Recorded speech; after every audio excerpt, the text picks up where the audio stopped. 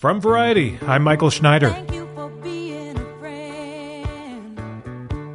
RuPaul remains a huge fan of the Golden Girls and rewatches the classic TV sitcom often. And even having seen that episode probably, 50 times in the past 30 years, the joy of watching them set up the jokes is so brilliant. And just watching how these brilliant actors, the best there are, set this material up, which is... I realized, and I think I may have told this to B. Arthur years ago, that I realized that her takes on things, she must have gotten it from Jack Benny.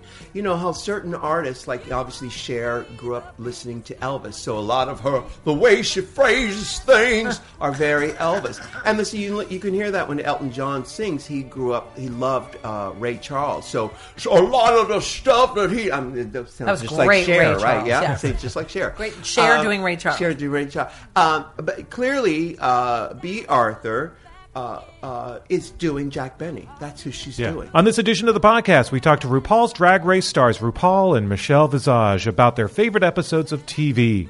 RuPaul went classic with a hysterical Season 2 episode of The Golden Girls where Dorothy discovers her date is actually a priest. And Michelle goes a little more recent with a moving Season 2 episode of Pose. It's my favorite episode.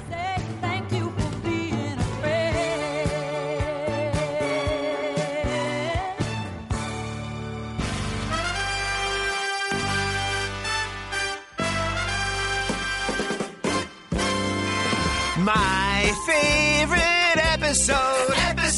Let's talk TV. My favorite episode makes me so happy.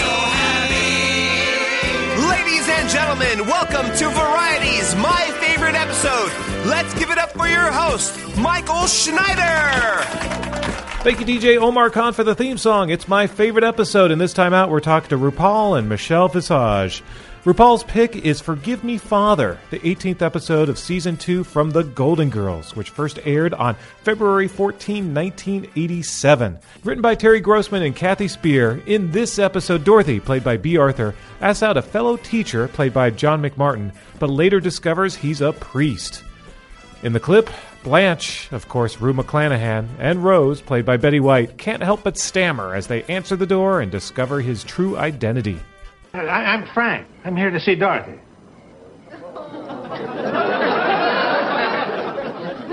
You're the hunk? I mean, forgive me, Father. That is, forgive my language. Not in your official capacity. I'm not even a Catholic. I'm a Baptist, and you can't forgive us Baptists.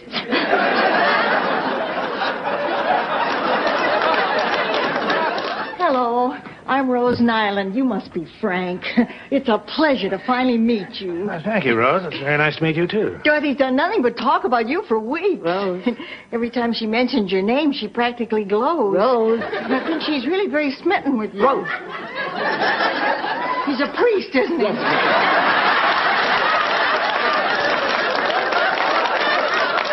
Later this episode, we also discuss Michelle Visage's pick, a Season 2 episode from FX's Pose. We sat down with RuPaul and Visage to discuss their recent talk show, what they've learned after a decade of RuPaul's Drag Race, their early TV crushes, their favorite TV episodes, and how RuPaul's TV diet even includes old episodes of Mission Impossible.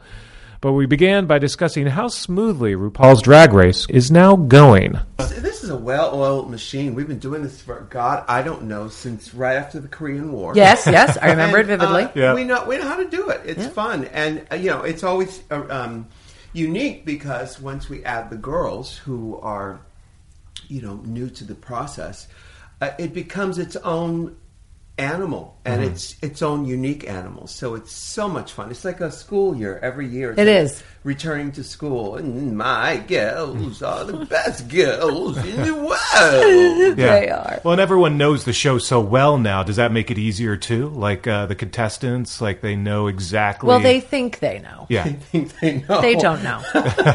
No. What's the biggest misconception? about the show. Well, like we just every time we do Snatch Game, the kids have an idea of what they want to do in Snatch Game. But to play Snatch Game properly, you have to be able to see yourself from outside of yourself, understand what your own personal energy is, and how that will translate to the people watching. One of the girls who not in this season but in a past season, I won't name her name, but she's a big girl. But in her nightclub act, she likes to perform like Katy Perry and little. When you look at it, you think, oh no, you should be performing Aretha Franklin. You should be performing Martha Wash, songs that seem like it comes out of a body that has a lot of power, so to speak. Yeah. And the fact that she doesn't do that speaks to her inability to see herself objectively. And the same is true not just in Drag Race, but in life. The only time the party really begins is when you're able to step outside of yourself, then look at yourself and go, oh, I know what I should be doing.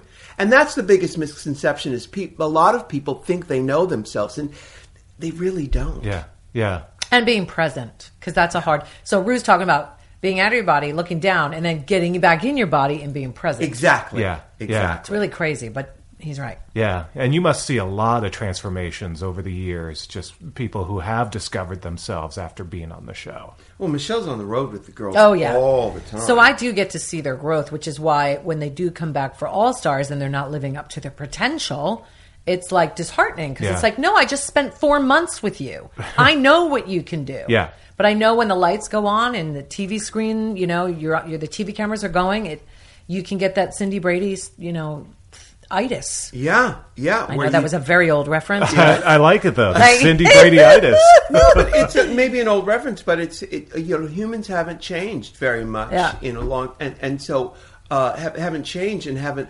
elevated beyond that. People freeze up. People freeze up and they can't remember who they are or what their purpose is. And again, I'll say it. It's not just on Drag Race. It's just in life in general. We as Americans have forgotten who we are, Yeah. Amen. Especially right now. Amen. So last time I saw the two of you, it was on the set of your talk show. So how do you think it ultimately went, and when are we going to hear more about the future? Oh God, we had so much fun on that. We will find out in September, but or do you remember? I did. Yeah, we can't wait. That was so much fun. Yeah. It was great. It was great. And it's something Michelle and I do every day. During breaks, our lunch breaks here at Drag Race, we record our podcast. So. We started a discussion about 30 years ago, and we've just continued it. Whether there are people recording it or not. That's it. Yeah, it's just ongoing. So at least now you have a record of all of these conversations. Yeah, we do. Yeah, for better or for worse. Yeah. But no, there was something really nice about. Your talk show again. Every episode you had sort of a different focus, a different topic, and you got. You have this way of just like really connecting with people. And he's such a natural at it too. There's nothing forced, Yeah. Mm-hmm. And it just seems like people are willing to like expose themselves to you. I think people know that they're safe with me. I'm not going to sabotage them or make them feel uncomfortable. That's not what I'm here to do. There are people who that is their interview style. It's not mine. I want to get the best out of people. I'm interested in what makes them tick, what makes them get out of bed in the morning. I'm interested in how a person's able to navigate this life, which nobody mentions enough. The fact that life is so hard. It is so hard. Everybody walks around and it looks like they have the instruction book and that they've got it all together. And, but I never felt that way. Nope, me neither. I want to know how people are managing it. Yeah.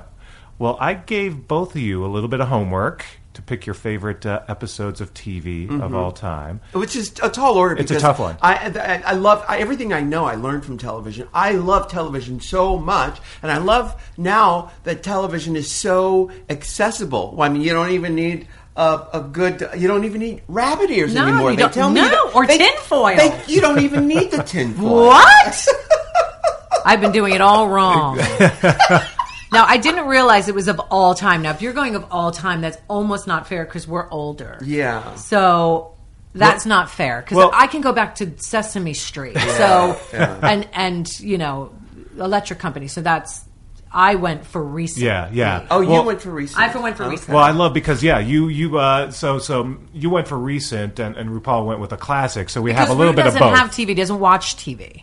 Yeah. I watch it like this morning. I saw it on my computer. Ru doesn't have cable. I don't have cable. I watch it on my computer. So you don't watch much current TV. No, I mean... You've been binging Mission Impossible lately. Yeah, right? Which that's a current show, isn't it? No, it sure isn't. No. I see some things. Like, I saw second season of Big Little Lies. I'm in the middle of it right now. Yeah. That Meryl Streep, Streep. she should really try acting one of these days. She should try it. She's so good. Wow. And then, but mostly I watch things that... I don't have a lot of time, so I watch things that either I know what I'm going to get. This morning, while having my breakfast, I watched The Golden Girls. Which I always have on every day, Yeah. all day. And it's right there on Hulu. And you know what you're getting. You hear it and you go, I know this. You know the episodes. It's like the Brady Bunch. I can know any episode. Yeah. And it kind of brings you back, even if you haven't seen an episode in 20 years. And actually, the one that RuPaul picked, I hadn't seen in a long time. But immediately when I started watching, I'm like, oh, yeah, I remember The Golden those. Girls? Yeah. So Yeah. So Ru chose "Forgive Me, Father" from season 2. It's the episode where Dorothy thinks she's going out on a date, and it turns out he's a priest. Right. Yes. Yep. Just saw it recently, actually. Yeah. Oh, so good. And with the great actor, John Mc... What's his name? John Mc... he's a fantastic... He just passed away about 3 years ago. The last thing I saw him on was on Broad City, but he worked until the end, and he did a lot of Murder, She Sat Down and She Wrote. That's why you probably love it. I'm surprised you didn't pick that. Yeah, Well, I was going to pick What a Tangle Web We Weave, which was one of my favorite Murder, She Sat Down and She Wrote episodes. Right. Because I love the episodes of Murder, She Sat Down and She Wrote where Angela Lansbury plays another character. And in What a Tangle Web We Weave, I know that's the wrong title, but it's similar to that. She plays a floozy in a bar at one point to get some information. I love that word, floozy. Yeah, I do too. Yeah. Well, I wonder why. It's not used enough today. I am a good Christian woman. Yeah, I am married. Right. But anyway, John McMartin. John McMartin is brilliant. God rest his soul. Brilliant actor, a Broadway actor. He did everything. That was a really touching episode too. That one. Yeah, well, it is a touching episode like because, well, the one that I love with the Forgive Me, Father. I love it because. For so many reasons. First of all, the writing on on Golden Girls is so brilliant, and the reason I watch it today too is knowing all the scripts, watching these brilliant actors set up the joke, listening to the writing, and I think in this episode, I could be wrong, but my guess is that B. Arthur came out in an outfit. The writer saw the outfit and then wrote a joke. After having seen the outfit, which is even more genius. Because you see the jokes still hold. Like, oh my god! Where you watch The Honeymooners these days. And it's like either not funny sometimes or like, oh, you could never say that today. Yeah. The Golden Girls, even though some of the stuff would be considered off color today, it still makes you laugh every single time. Smart. It's just like All in the Family. Yeah, and a show like Bewitched, which I always loved, and it's so brilliant. Yes. The problem with that show is they have canned laughter. So they have a laugh track in places where it's not funny, and it makes you. It's just distracting, and controlling, Don't tell me to laugh here. This is not slave days. It makes me laugh. Okay, this is not the Amistad. This isn't funny. No, thank you. So on this episode of The Golden Girls, Dorothy comes out and realizes that the man she invited to dinner is indeed a priest because he's wearing a priestess. But when she met him, he was in his regular pedestrian clothes. Yeah, so when he comes, he's got the priestess uniform. And what do they call a priestess? And nuns have a habit, right? What is a priest? Priestess collar. He's wearing a collar. But is it called like navy whites? Is it called like priest blacks? I don't know. We'll have to ask a Catholic. And it's funny. One of the moments Rose asks, like, "Black really is your color? Is that why you became a priest?" That's brilliant. So funny. Brilliant. But when Dorothy comes out, she says, Please tell me that's a Nehru jacket. Right.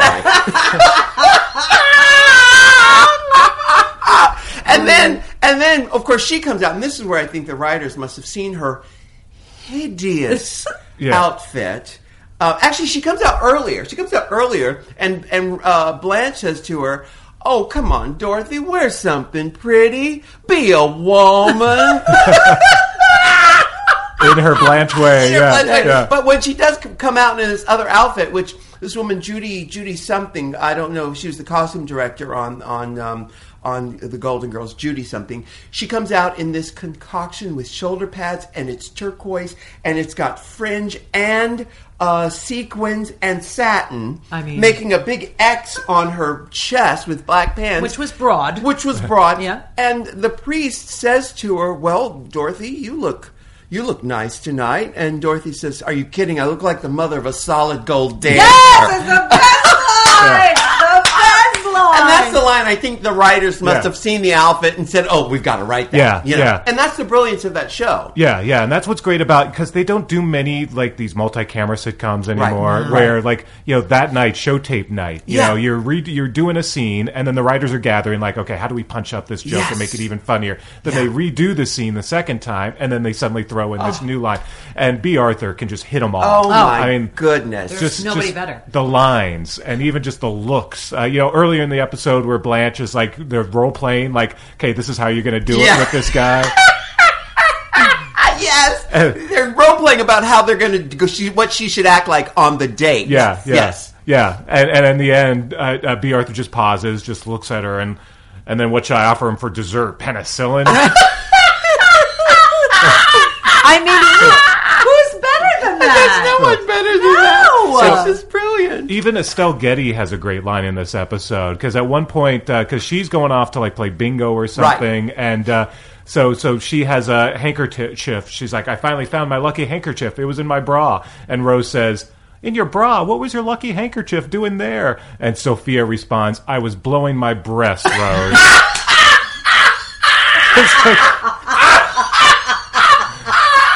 It's like such a great throwaway line, and the way they deliver it is so on point.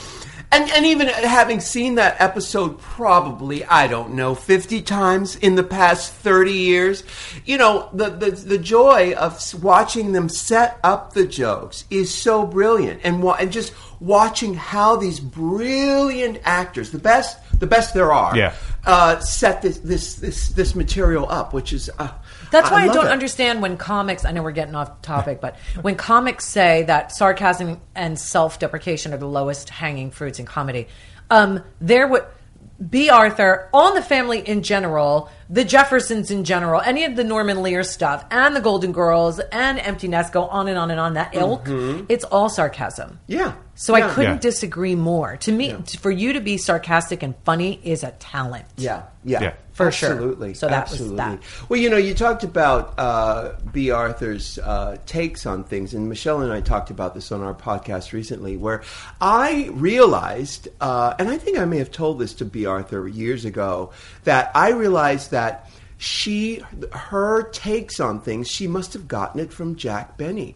You know how certain artists, like obviously Cher, grew up listening to Elvis, so a lot of the way she phrases things are very Elvis. And you can hear that when Elton John sings. He loved Ray Charles, so a lot of the stuff that that sounds just like Cher, right? Yeah, yes. Just like Cher. Great Cher doing Ray Charles. Cher doing Ray Charles. But clearly, B. Arthur is doing Jack Benny. That's who she's doing. That's and rightfully so. He's a genius. Yeah, absolutely. Yeah. It's funny. On another episode of this podcast I just recorded, the person chose the episode where they introduced Maude on All in the Family. So it's B. Arthur 10 years earlier. Yeah. But to see Still her sarcastic. Yeah. And she's like the only character that really can just take down Archie Bunker, Carol O'Connor, and again you could see like the producers like wheels probably turning, saying, "Oh, we need to spin this woman off. Yeah, of course. She needs her own show." Yeah. That's right. That's right. You know, to this day, I still have B. Arthur's phone number in my phone. Really? I cannot bring myself to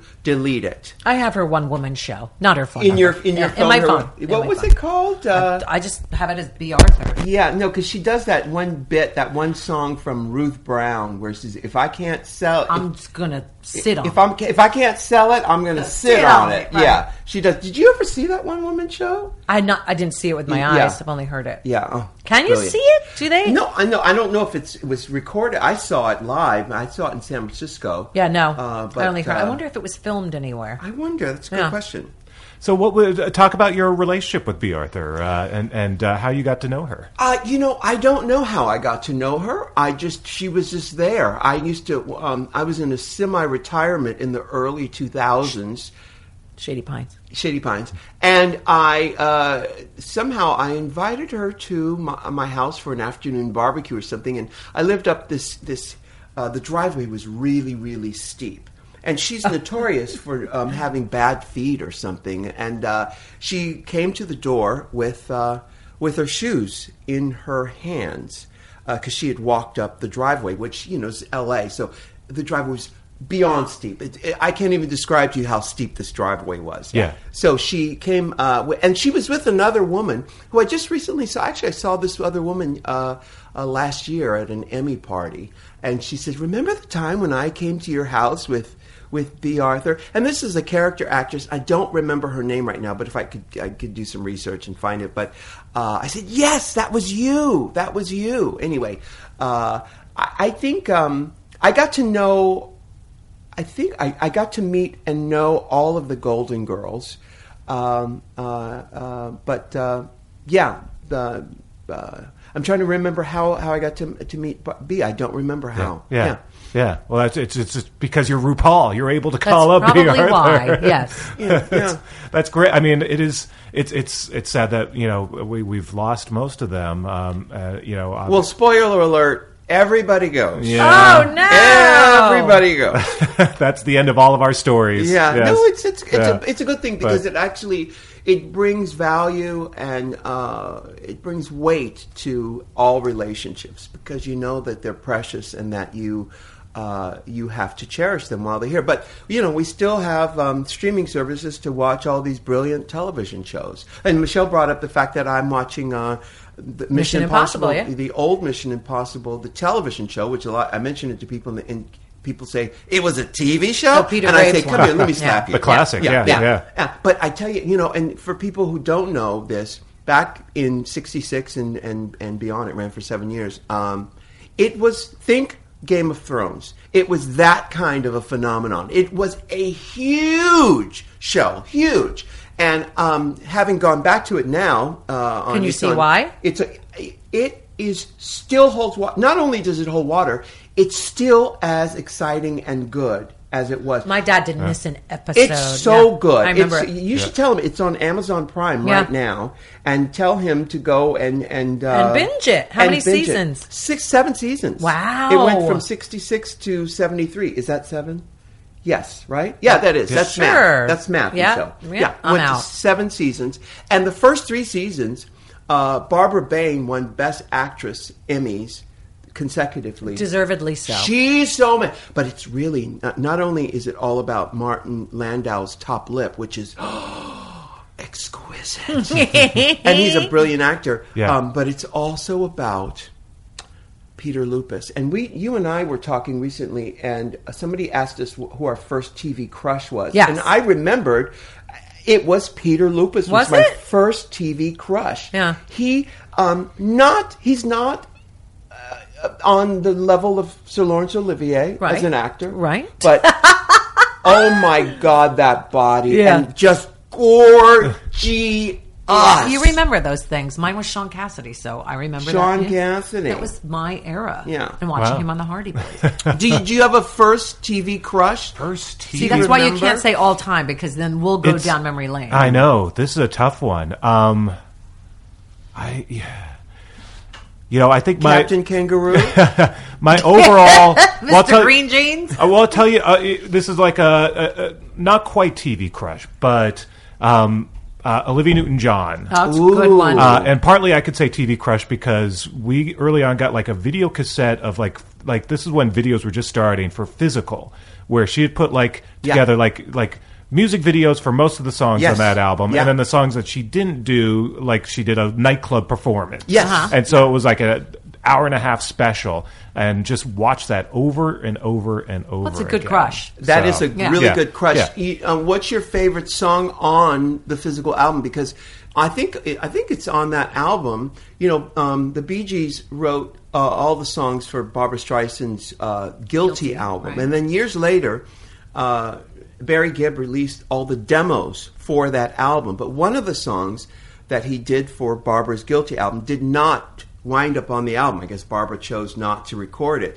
That song wound up on Olivia Newton-John's Physical album. Oh, which one is it? It's a song called Carried Away. And it is brilliant because the Bee Gees, the brilliant Bee Gees, changed the time signature in the song where, as listeners, we know it's all even. Well, 4 bars here, 4 bars here, 18 bars. 8 bars, 16. It's all even. But to change the time signature, they'll go where what would have been, say, 4 bars or 8 bars, they turn it into 10 bars. And on this song, Carried Away, which is on the Physical album, it is quintessential Bee Gees brilliance.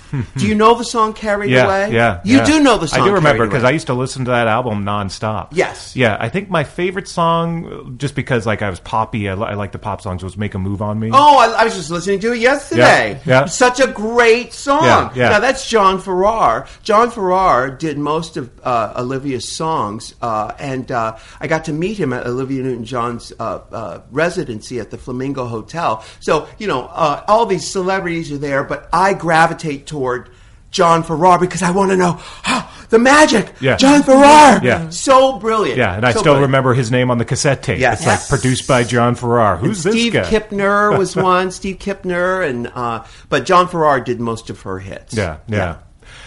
So I don't want to let's talk Pose real quick because we don't want to skip that either. So. You picked the 6th episode, the cabaret performance episode 6. It doesn't have fun names like Father Forgive Me and things like that. It's just called episode 6. Maybe it has a name. I think it does have a name. What's it called? But Do we know? I don't have that in front of me. But we'll just call it the cabaret all episode. All time is a different story because I have favorite sitcoms of all time and episodes, but of recent, this is as a of good late. one. I binge a lot of things. I've been obsessed with Killing Eve, but I think Pose is very special and it means a lot to me, not just for our community, but it's my life. It's literally my life. Yeah. It's 100% the life. Michelle grew up in the ball scene in New York. So it's seeing that time of my life being played out, and it's kind of crazy. But then it's telling important stories. Yeah. And this one in particular, season 2, episode 6, was because Billy Porter and MJ both are HIV positive. MJ, her character Blanca, was able to get on AZT, and it's been helping her.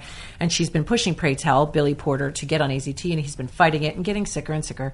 So finally, he agrees to go on AZT and has a reaction, and then Blanca feels guilty for forcing him to go on AZT. And then anyway, while he's sick in the hospital, they're having this cabaret to raise money, and enter my idol, Patti LuPone, who is a very evil realtor in this show, Frederica, and she's playing both sides of MJ's character, Blanca. So she comes and gives a donation. So in this particular episode, we get to see Billy Porter sing The Man That Got Away, and Sandra Bernhard sing. We get to see MJ and Billy sing together, MJ sing alone, but we get to see Patti sing I'm Still Here. Oh my goodness. And I swear that was a live performance. That was not pre-recorded. I know Patti. That was not pre-recorded. Yeah. That was sung live. She did it right there in the room. Yeah. That's And amazing. it was just a phenomenal episode and touching in so many ways, and about family and about love and about the battle that gay people had to face and discrimination that still happens, but in those days, it was worse than even what they're showing. There's been a lot of great episodes. The one, where Candy was killed by a trick, which I lost a lot of friends to tricks back in the day. So it wasn't just HIV and AIDS that were killing people. It was tricks. It was drugs. So this show is so important in so many ways to tell the story. Yeah, yeah. Do you feel like they're getting it pretty right? Does it feel... From my experience, I am not a gay man. I've never been a gay man. Are you sure? I'm at the moment, right now, yes. Yeah. My ovaries are sure. And nor have I ever been a trans person. But the storyline that I witnessed, it seems very spot on. Yeah. And there are some stories that they take from reality, like even the first episode with the robbing of in season 1, with the robbing of the museum. Oh, yeah. That was a real story. That was a real story. Yeah, so these things do happen, and I was around through all of them, and it's very real to me, and the ball scenes are great. I mean, I wish they could be more, but it's really about the stories. It's not just about the balls. Yeah, and the performers. I mean, you mentioned Billy Porter. Oh, by the way, the soundtrack to Pose is amazing. Yeah. And it brings back so many memories. Yeah, it's really wonderful. Yeah, both the actual the music that they're using from the time, and then also the performances. The fact they're letting all of them we're getting to see Billy Porter sing quite a bit on this show. Yeah, so, but the music's great. Yeah, too. That was just an emotional episode that had you crying and laughing, and then just jaw dropping when you see these people sing the way that they sing. Yeah, yeah. It's interesting too as the show progresses, and you get to of course Madonna Vogue and sort of mainstreaming a bit of it, and they're also having this debate. And interesting, the show itself is having this debate of are we mainstreaming this? Are we sort of paying tribute to this? Are we exploiting this? Right. You see both sides. Yeah, and it was a real struggle. With, oh my God, this is our chance to do this and be seen for what we are as a ballroom culture, not just a gay culture, because the ballroom is even more marginalized, like trans people and like bi people. So it's really important that back then that they were excited about it. But there were plenty of people who were like, no, this is ours. We don't want it to be exploited. So they are saying, giving us both sides, which is great and real. Yeah. So it's fantastic. So it's great. And then also real quick, I asked you for your favorite episodes of RuPaul's Drag Race of all time. RuPaul, you chose from season 5, episode 7 from 2013, RuPaul Roast. Michelle, you chose from season 3, episode 2 from 2011, The Queen Who Mopped Christmas. No, Xmas. episode 1. It was episode 1. Yes. Okay, we got the wrong thing there. But The Queen Who Mopped Christmas. So it's hard to pick your babies, I know, but any sort of reasons why these episodes you picked? Well, the RuPaul roast was fun just because it was hilarious. And it was our first roast, wasn't it? I don't remember. I think it was. Maybe, it was hilarious. And then also it was so touching, because so many things were revealed. That's when Roxy revealed her childhood trauma of being left at a bus stop. But then she goes on to lip sync the song. I whip my hair back and forth. Oh my God! And she takes a wig off to reveal another wig. The first time ever done on television. First time I ever saw you. No, I've never seen that before. Yeah. No. And it was just it had everything. It had made you laugh, made you cry, and it made you just gag with the brilliance. The performance. Very cool. And Michelle, your episode? Mine's obvious. It was the episode 3, season 3, episode 1 was my first my first episode. I had loved seasons 1 and 2 and just sat home and was like, I can't believe I couldn't get out of this contract, my radio contract, to come do this. And just kind of stewing in my house. So when Ru called me and asked me to do it, and I finally sat down and Ru looked at me and said, now the show can begin, was like a moment of, because the show was conceived with her in mind, but she couldn't do the show contractually because she was under contract in Florida on a radio station. Yeah. Seems like 20 years ago. Yeah, and so when she finally got out of the contract, she could come and join us on season 3. So it would always be my favorite because it was like my first one. Yeah. My first baby. The beginning of a new chapter. Yeah. So it was also great because season 3 was the season that changed the tide, and 4 just pushed it into overdrive. But 3, with Raja and Manila and all those amazing queens. I mean, the list goes on and on. It was a really important season, I think. Yeah, but mostly because you were there. Yeah. Okay. If you say so. Well, I wish I had some cheesecake here in honor of the Golden Girls. Yeah. And rum raisin ice cream, and it's. never liked rum. I like coffee ice cream. Coffee ice cream's great. Never liked And rum. vanilla. Yeah, I like vanilla. Love ice a cream. vanilla bean. Yeah, just a classic. Yeah. Just a classic. But because it's always a pleasure speaking to both of you. Thank you. Thank you so much for stopping by and chatting. Well, stopping by. I stopped by to your place. Yes, you did. Yeah. But nonetheless, more power to you, and good luck with the Emmys coming up. Thank you. You're both on a roll, so keep this roll going. But again, always so much fun talking to both of you. Thank you. So much. Thank you. Awesome.